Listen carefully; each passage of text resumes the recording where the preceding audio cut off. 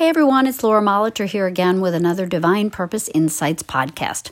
I'm your host of this weekly program and Divine Purpose coach and spiritual activist. You can find out more about me and what I do at beingfreenow.com. You can subscribe to this podcast and please feel free to share if you like what you hear. As the world around us seems to be more and more out of control, we can find ourselves alternating between anger and despair. I think at times we start to feel that the only thing we can do is react, that our emotions are the only thing we really have to offer. Of course, we want to help, but it can feel much more natural just to feel helpless or afraid or to get very busy blaming and shaming others, which somehow serves to blow off steam and make us feel a little bit better about ourselves.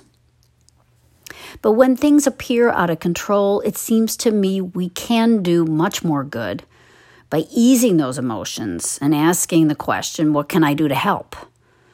Is my ongoing despair and disgust or distrust really helping? Is my fear helping?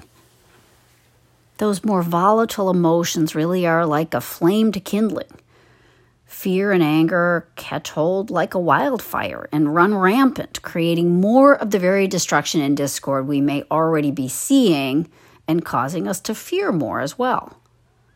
Those emotions can run wild, and it's easy to get on the bandwagon while at the same time being upset that the fire keeps burning. I've been thinking about the ripple effect in relation to this, where those negative emotions can start a world wildfire. There are positive spiritual qualities that can counter that, send out a ripple effect, and spread just as quickly and more powerfully. And it starts with each one of us, not in a state of blame and discouragement, but in a place of love. For what do we really want anyway? When we're raging against things or depressed, we want a sense of peace and harmony. We want to see things improved and healed. And yet anger is not healing, nor is apathy. What is healing is love. It's recognizing that quality in ourselves, that tender heart that can get so riled. That's the same heart that's very big with real love for life, for others, for our world. We can pause and find that love, the love that is God, and so steady and pure and unconditional and mighty. And we can throw that stone into the big lake of human thought. We can cast it in and expect that ripple effect, where the stone we cast affects the waves around it, rippling out and out and out into our community and our world. Consciousness is a powerful thing. And when consciousness is allied with truth and love, with the desire for healing and harmony, for unity and peace, it's powerful beyond measure. For it's an awareness of divine presence, the very mind of God, the universal reality that underlies it all, that connects everything.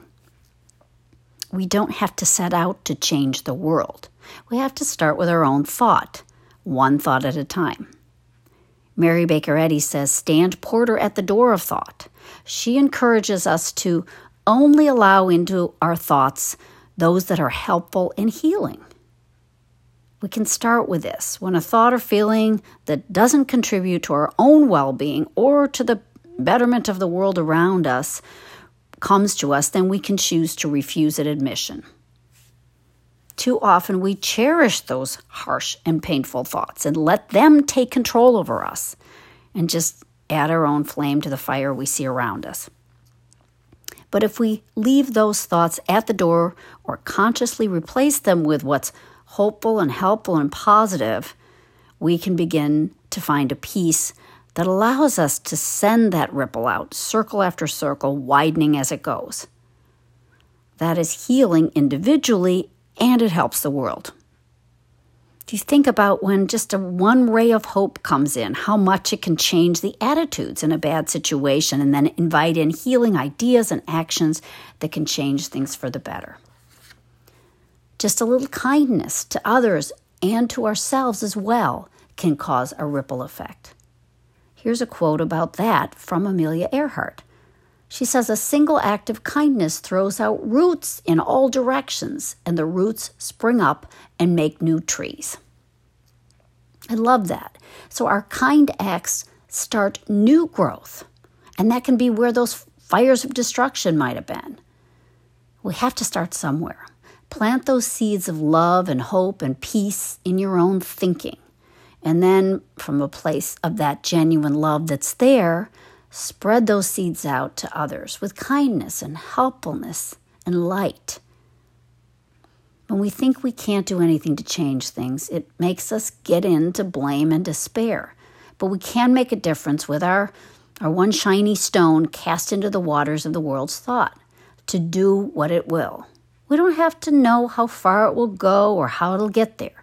We just have to pick up that stone, that love already in our hearts, and give it a toss with gratitude and expectation. Well, that's just some thoughts that came to mind recently. That's my stone to throw today.